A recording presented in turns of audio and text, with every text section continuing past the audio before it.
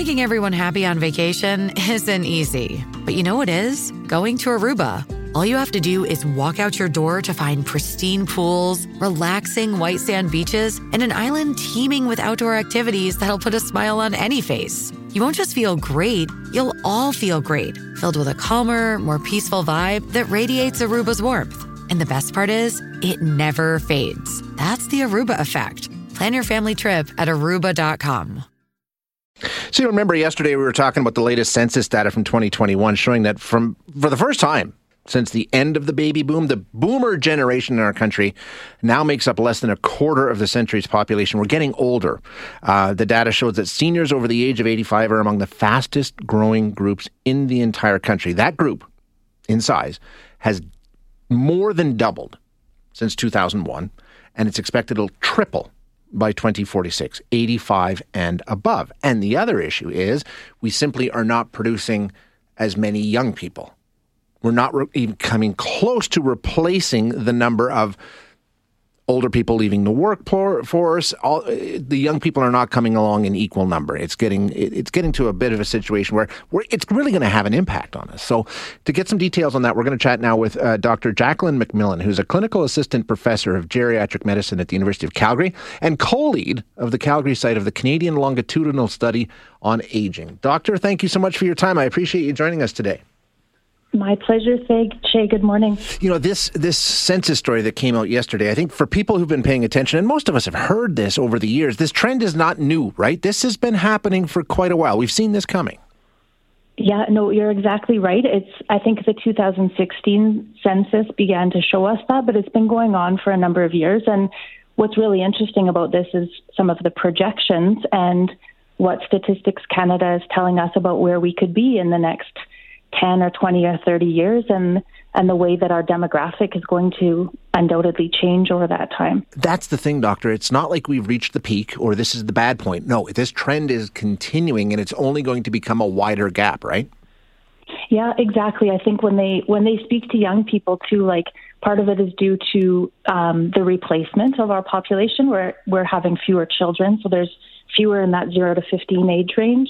And when they speak to young people, a lot of people are delaying having children. And so our replacement of the workforce is changing. And that impacts all of society. When we have fewer people in the workforce, then we have different demands on society and planning and what we're going to need for healthcare and accommodation for a changing demographic. And those seem to be the two main concerns right now from the analysts is our healthcare system, which we know is going to be taxed and is not going to have as much replacement staff, and long-term care, which we know is going to be stressed and again is not going to have the replacement staff. Those are the two main areas of concern. Dreaming of a better sleep? Tossing and turning is not your destiny. And Ollie is here to help. Ollie invites you to sink into sweet, sweet slumber to improve your mental and physical health and overall wellness.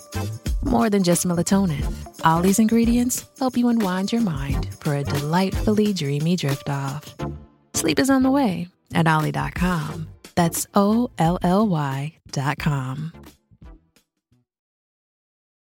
This episode is brought to you by JLL. Get an insider view into the world of commercial real estate with JLL's podcast, Trends and Insights, the Future of Commercial Real Estate. Whether you're curious about making cities more sustainable, the evolution of office space, or AI opportunities, this podcast will help keep you a step ahead. Tune in for candid conversations with business leaders about the biggest trends impacting how we live, work, and play. Subscribe to Trends and Insights now at jll.com/podcast.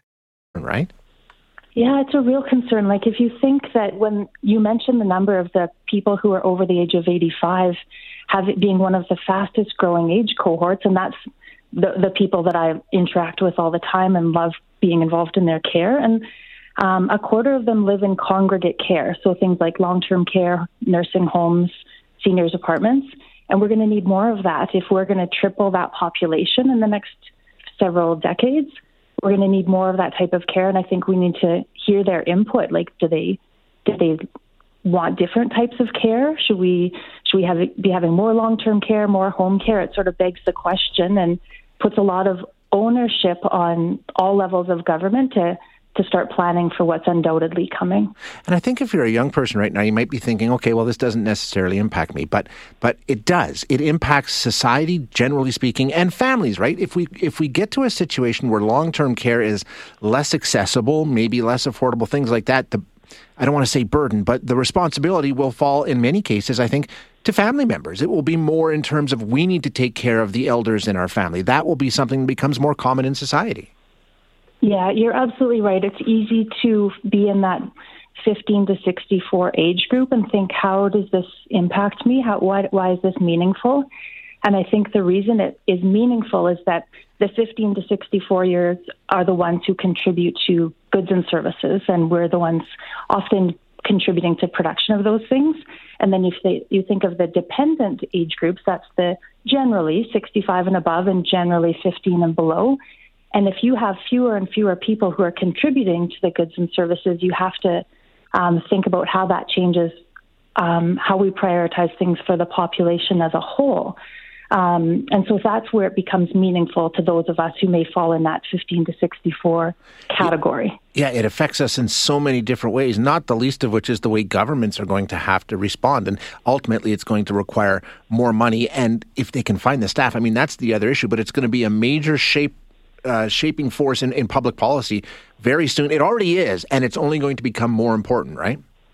Absolutely. And what I think is so interesting about the Statistics Canada report is that there are regional differences, which some were news to me. Like if you look at the population of Calgary, who is 65 and above, it's just 13.5%. And then if you look at Trois-Rivières, Quebec, it's 26%. So there's a lot of regional differences. So it's not going to be that the solution will be the same across Canada. There's going to have to be some fine-tuning and regional approaches. And that's why I say all levels of government are going to need to be part of that discussion. It won't be a one-size-fits-all across Canada. Yeah, it's going to be a really interesting time. Doctor, thank you so much for joining us this morning. I really appreciate it.